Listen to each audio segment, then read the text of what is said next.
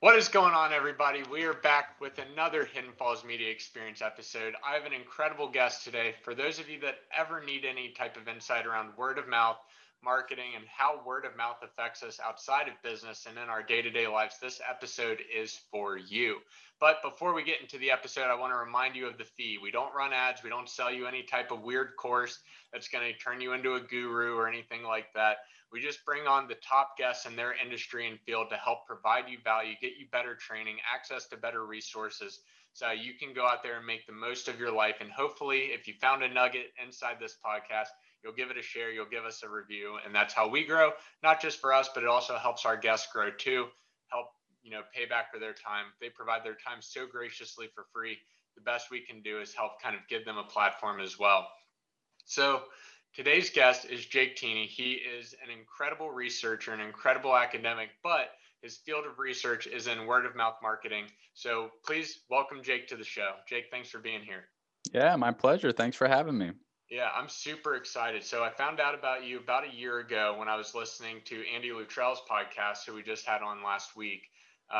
And I really, really was captivated by the conversation that you have around word of mouth. And I want to kind of steer it away from where you and Andy went, because there's so much gold there. I want them to go watch that one specifically. But real fast, we hear word of mouth marketing all over the place. It's almost become an insatiable buzzword, especially for marketers and for business owners. What in the world is word of mouth marketing beyond the obvious of somebody's just talking with their mouth? Yeah, well, word of mouth has a pretty broad definition in both the academic and kind of lay world. It can encompass anything from in-person conversations between one or multiple people to online reviews left anonymously to comments in social media networks. Its broad definition is just kind of any discussion about a brand, a product, an attitude, object, whatever, between two people unaffiliated with the corporation or the maker or whatever the kind of like source of that object is. Interesting. So what does word of mouth research look like, right? I'm sure when you tell people I do word of mouth research, they're just like, so are you just listening to all my conversations all day? No, that'd probably be pretty boring. But so it's interesting. So word of mouth research largely began looking at its impact. Is word of mouth effective? And overwhelmingly, yes. I mean, study after study reports that anywhere from 70 to 95% of our purchases are all informed by word of mouth. So, it has a big impact on what we buy, who we talk to, all these things. But what the shift in the literature these days has been, well, what makes people generate word of mouth in the first place? What are the antecedents to engaging people in these conversations? In the marketing world, about 65% of marketing managers say it's the most important form of marketing out there, yet they have really no great idea on how to actually utilize it. So a lot of the research in word of mouth these days is, well, what leads people to spread word of mouth, and how can we utilize that information to get them to talk about our product, brand, service, etc.? Sure. What are some of those methods that you've seen be super? I mean, before we even get into that, those numbers are astounding. It's that high up. I mean, we all hear about how important it is, but like you said, there's very rarely ever a strategy or a structure in place to kind of push and guide word of mouth, because people don't do things unless they're called to action to really do them, right? So what are some of those ways that you've seen word of mouth be effective? What are some of the ways that research are showing are the most prominent ways to use this?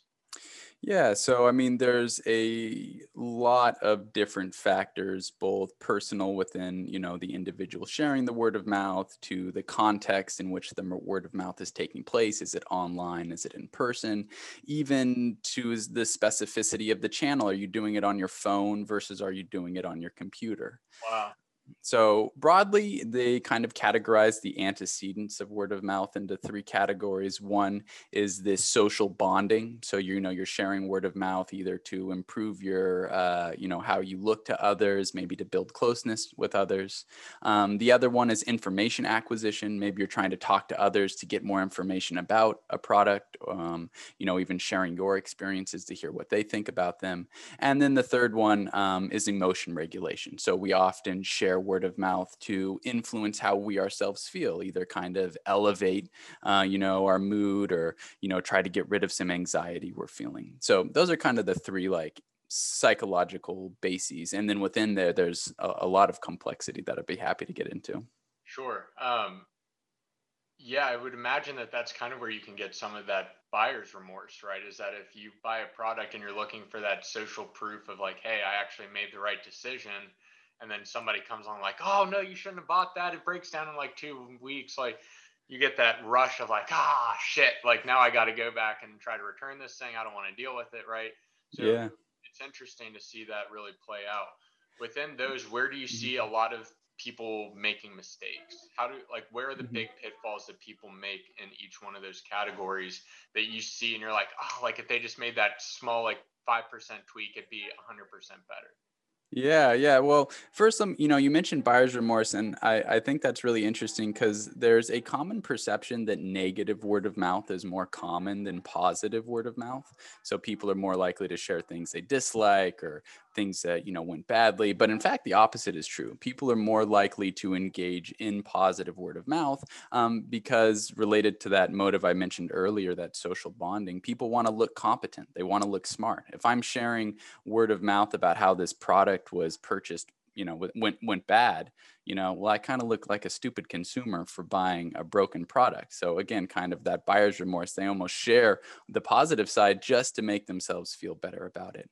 Now, in regard to your question about how do things go wrong, are you asking from like the marketer's perspective, like how, they market a product in a poor way that leads to bad word of mouth, or what's the specific I question? was looking more like, so what are some of the most common mistakes that you see people make out there in the marketplace? So they were trying to make the point to get good word of mouth and it just kind of falls flat on its face. Right. Okay. Yeah. No, I think that's a really good question and definitely practical advice. So Jonah Berger has some research. He has a great book called Contagious, and in there he kind of outlines these 5 or so steps that you can try to utilize in promoting word of mouth. So one of those steps is you want to have some kind of trigger in the environment. People talk about things, even though they talk about interesting things, they're more likely to talk about things in their surrounding environment, things that they can actually see. He has this quote, top of mind is tip of tongue. So things that are very aware and kind of prevalent to us increase our likelihood of spreading word of mouth about it.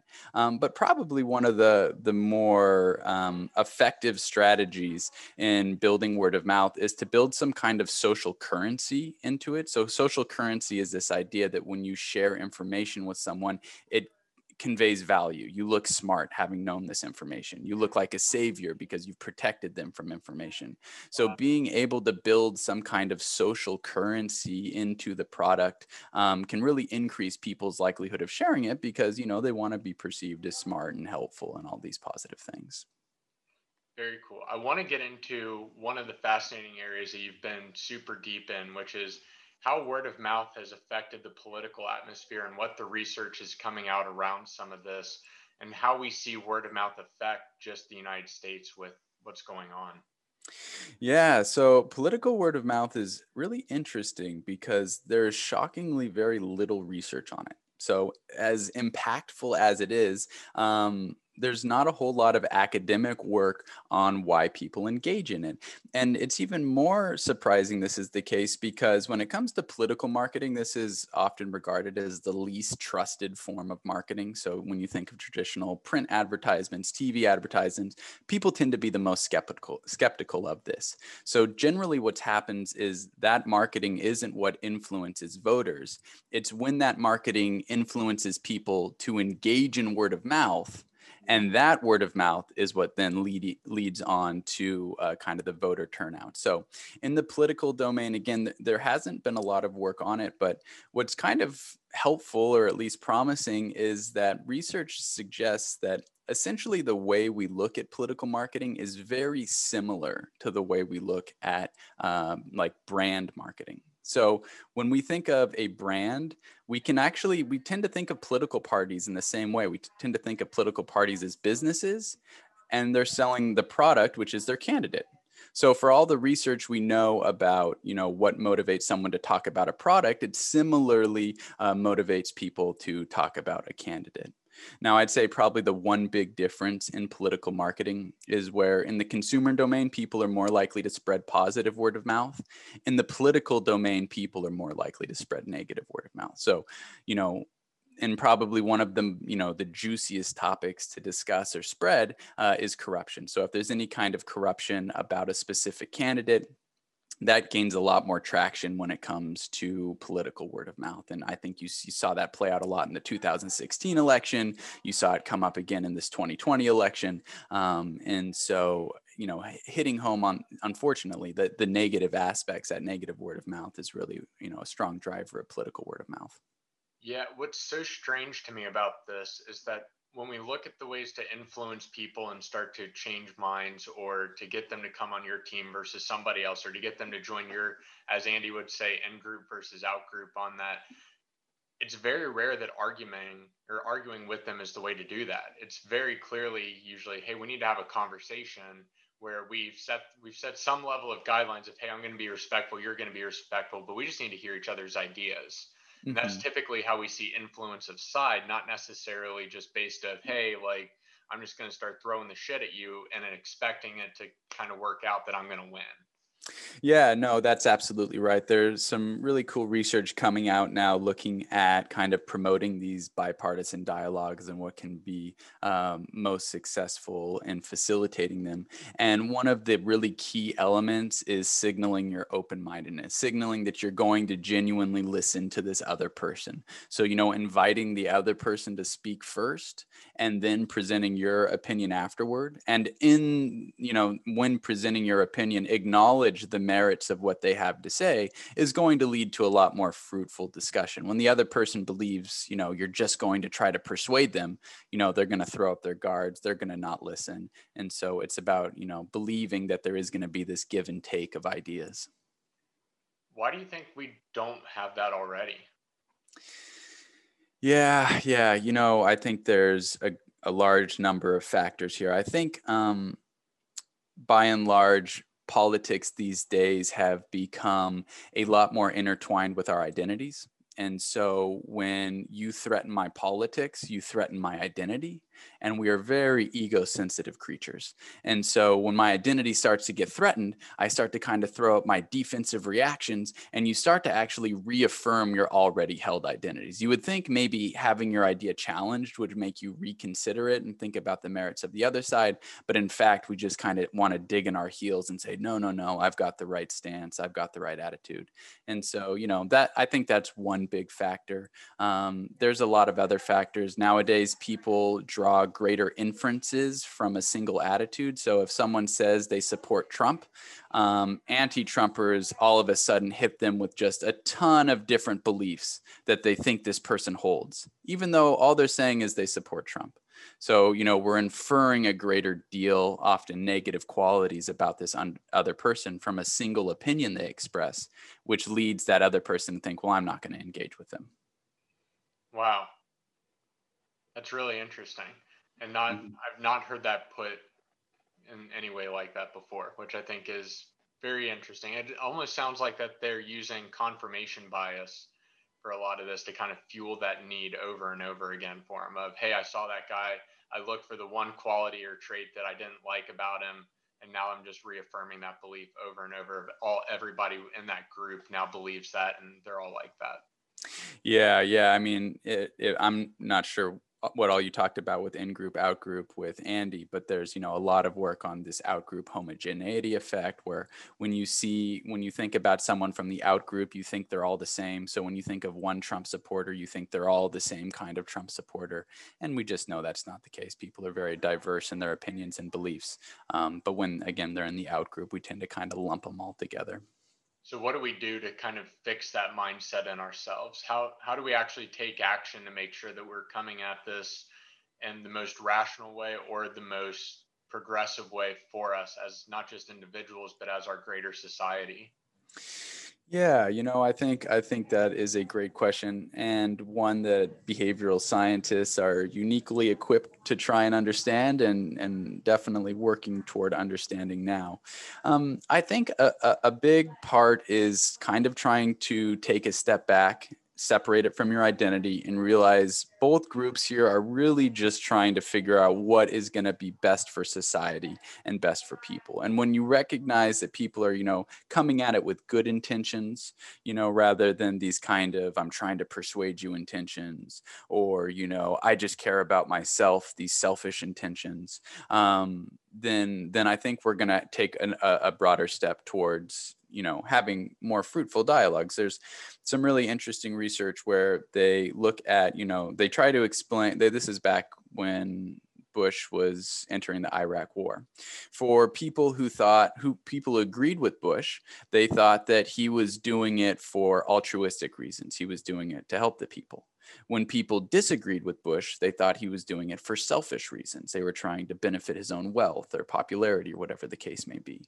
And so what often happens is when we engage with people who hold an opinion opposite to ours, we tend to immediately ascribe them kind of negative attributions. We ascribe them selfish motives. We ascribe them emotionally based attitudes. And all of this, when we enter a conversation with those assumptions, I mean, you're not going to be able to have a rational dialogue with someone who's merely holding their opinion because they think it's going to benefit them, or because it's based on kind of illegitimate reasons. So I think going into any conversation, with trying to free yourself of assumptions about the individual and understand, well, why do they think this is the best case for our society?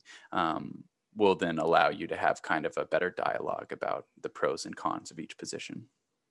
Do you see that?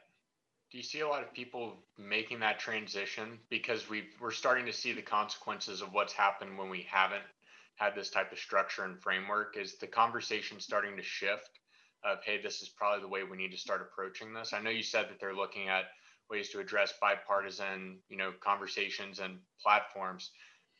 What's that look like for us, man? Like, how in the world do we start to kind of put the pieces of what just got totally shambled over the last 18 months back together? It kind of sounds like we're going through that rebirth period where we get to kind of make that decision of, hey, the ship's really far off course. Let's start to put some of these things in place to put us back on a course where we can all kind of agree, hey, this is the right way to go, and not be so divided just off of the identity of who we are. Yeah, I think that is a really good but difficult question. So, at kind of a more nuanced level, they have specific interventions like Better Angels is a group. There's an organization at Harvard bringing together people on different opinions on Israel and Palestine, where really just sitting people down in kind of like a specific discussion and, hey, we're going to have a pro, kind of setting the rules ahead of time, can be effective. I mean, there's some research showing that, the most powerful way to get people to kind of align on an opinion or idea is to have them engage in a rational, conversation about it. But that can be very difficult when there's not that kind of outside party organizing it. What further complicates the issue is this big shift of online word of mouth. So the game rules change a lot when you're online. When things become anonymous, people feel more inclined to share more extreme and offensive opinions. They also tend to think that their extreme opinions are going to be less offensive to other people because they're sent over line rather, than in person. And so, I think it's a totally different game when it comes to trying to rebuild these dialogues in the virtual sphere versus the in-person sphere. And they'll take different strategies to make this happen. Yeah, we've seen that play out. We get the dumpster fire that is Twitter. Yeah. And it's I know a lot of people have talked about the echo chamber and such, but it's very easy to really kind of cultivate your news source and cultivate the individuals you interact with. So in social psychology, there's a long history of using ostracism to punish people. So that means like when they do something bad, we exclude them from the group so they recognize that this is wrong. Don't do this behavior again. Well, especially Social, if you're public speaking, right? Because the only time you really had to do is when you're about to get kicked out of the tribe for doing something that went against their beliefs. right, right. But nowadays you can ostracize someone with as simple as like an unfollow button or an unfriend button. And that promotes a real problem because we're kind of relying on this psychology. You'll see a lot of people say, oh, if you voted for Trump or if you voted for Biden, unfriend me. I don't want to have anything to do with you. And that is just not the right solution. You may disagree with these people on really like morally established grounds, but unless we want a fractured society, we have to engage people with these different opinions, which means having hard dialogues, even dialogues where, it's offensive to you to even hear these things people are saying. Now, of course, now we're getting a little bit into the free speech debate, which we could also go down. But, I think the broader point is we can't just shut people out. We have to try and engage in these dialogues, even if they are difficult. Yeah, that's the free speech topic's really interesting, right? Because we're getting into the idea of, do these private companies have to respect these rights, right? Like, does Twitter have the authority just to silence somebody? And we saw this with people like Alex Jones. Yeah, he was wrong about a lot of things, but he was also right about a lot of it too. We also see that from Milo Yiannopoulos talking about politics, right? Got Mm-hmm. totally banned and disbarred from Twitter. And people like Jordan Peterson on the other side of that aisle too, right? It doesn't seem to matter what side they're on, even though media says, yeah, they tend to be more right-leaning conservatives that tend to get banned more. We see it kind of on both sides happening of, hey, people that just have vocal opinion that have influence tend to be shut down just so fast if it goes against what this company's interests are aligning with. And it's weird. It's super, super weird. And it puts me in an interesting spot as a business owner for this as well, because our whole business relies around digital marketing means. So we're trying to figure out, and I get asked a lot this too, are these platforms even worth me being on if it's just going to be bullshit and that's all it is? Mm-hmm. And it's hard. It's a hard conversation to have and see where we're going forward as a society. Yeah, no, I think this is a very nuanced and important discussion to have. And, it deals a lot too with some basic psychological motives kind of entering these spaces. And on the one hand, when you talk about controversy generates interest. It gets people talking about it, it gets people engaged with it. But on the other hand, it also incurs discomfort. People don't feel great about it. They sometimes feel worse after leaving the conversation. And in fact, these competing motives influence the degree to which we're willing to talk about controversial topics. So at low levels of controversy, people don't really talk about it too much because it's not that interesting. At high levels of controversy, people don't really want to talk about it either because it's discomforting. And so it's kind of that moderate level of controversy where you have a fair amount of interest, a contained amount of discomfort. And so trying to potentially talk about things that hit that level of controversy might be a way to have the same kind of dialogues without inciting the same kind of opposition due to that psychological discomfort with the issue. Yeah, what do we do with these platforms that are feeding us that level of controversy, right? I mean, the social dilemma pulled that back for a lot of people, but digital marketers have known they've done this for a really long time, which is, let's say you're leaving a sports game, right, and your team loses, they're going to pitch you more controversial items because they know you're more likely to be enraged and engage more. So Mm-hmm. there's a massive level of, whether they were conscious or unconscious about the machine they created, the machine is still there and it's moving in that direction. Yeah, no, that's exactly right. There's probably one of the most consistent findings in word of mouth research is that physiological activation, that physiological arousal is what it's called, where you feel excited or you feel anxious, that kind of feeling of tension really drives word of mouth. Like whether it's positive content, negative content, the more physiologically activating that content is, that enraged content that you mentioned, the more likely people are going to share it. So even if you don't have actual marketers pushing these specific kinds of content, AI algorithms pick up on this, right? They recognize, oh, wow, this really arousing content is more likely to be shared. I'm going to keep pushing that because, as long as you're operating within this kind of pay to play capitalist model, of course, that's what's going to be the ultimate goal. Of course, at the expense of maybe a more level-headed or rational discussion regarding the topic. So we talked about some of the one of the negative physiological signs of this. What are some of the positive ones that people can utilize that will elicit a positive physiological response within their messaging and things to be able to go and kind of hit that contagion level? Yeah, so I think that's an important question, right? It's easy to figure out that the negative content that gets people fired up is also going to be shared. But, I think the important thing to realize too is that the same is true for positive content as well, like exciting content, amusing content, surprising content. All of this is also likely to generate discussion. There's some emerging research too, as I shared at the beginning, how people like to share positive information more than negative information because it makes you look warm and upbeat, and people like those kind of individuals. Well, you could take the exact same kind of angering topic and you could frame it in a positive way or frame it in a negative way, and that way you could kind of benefit from that high physiological activation while also promoting it in a more kind of supportive, embracing way rather than an oppositional or kind of distancing way. Yeah, and I think another kind of positive way to help spread word of mouth is to include some kind of practical value in the message.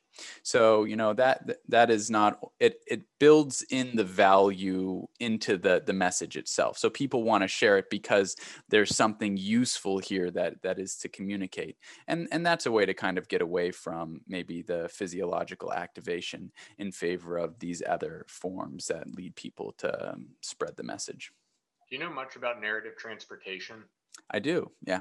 How much does narrative transportation have to deal with word of mouth? Yeah, so narrative transportation is this idea that, when you read a story, it transports you into the narrative, and engages you, you engage with it more. And it's very compelling. It's a very attention grabbing. You elaborate on the message a lot. So narrative transportation is very effective in getting people to engage with content. Write something in form of a story, and people are more likely to listen to it, remember it, process it. And that goes back to our evolutionary past, is kind of communicating things through storytelling. Now, what's really interesting about narrative transportation is that it can have some negative effects. It can actually make people less aware of the facts in the message because they're so transported by the narrative. So even though it can be more engaging, if there's like specific pieces of information in there that you want them to retain, it can actually reduce the likelihood of them remembering that because they are so engaged with kind of the narrative more broadly. But in general, stories are much more likely to spread than non-stories. Yeah. Do you think that's because of in group versus out group to any degree, where like we're more likely to remember some of the stats or some more elements of the story if we're part of that group versus if we're not part of that group? It's definitely possible. I mean, we have an in-group bias where we are more likely to, favor information related to our in-group. But it could be the case that if an out-group member does something surprising or unexpected, we would also be likely to remember that as well. So I think it would probably vary on the context a little bit. Yeah. Jake, I know we're running out of time. Where can people find you? How can they get a hold of more of your information? Yeah, so the best way to get more information about me is on my website, everydaypsych.com, where I'll post, 1 to 2 blogs a month about relevant psychology content, and how it applies to improving everyday life. That's awesome. I love it. We'll make sure to put all those links inside the show notes for everybody to read and check out. Thank you so much for being here today, man. I really appreciate it. Yeah, my pleasure. Thanks for having me. Yeah, of course. Hey, everybody, that wraps it up. as always, if you found a nugget, you found a little piece of wisdom, you found something that's going to give you that 1 or 2% shift in your life, please leave a review, write us a comment, give it a 5-star rating. So that way Jake can get more publicity. We can start to push this message out to more individuals who need our help the most. I hope you have an incredible holiday season, and we'll catch you in the next episode.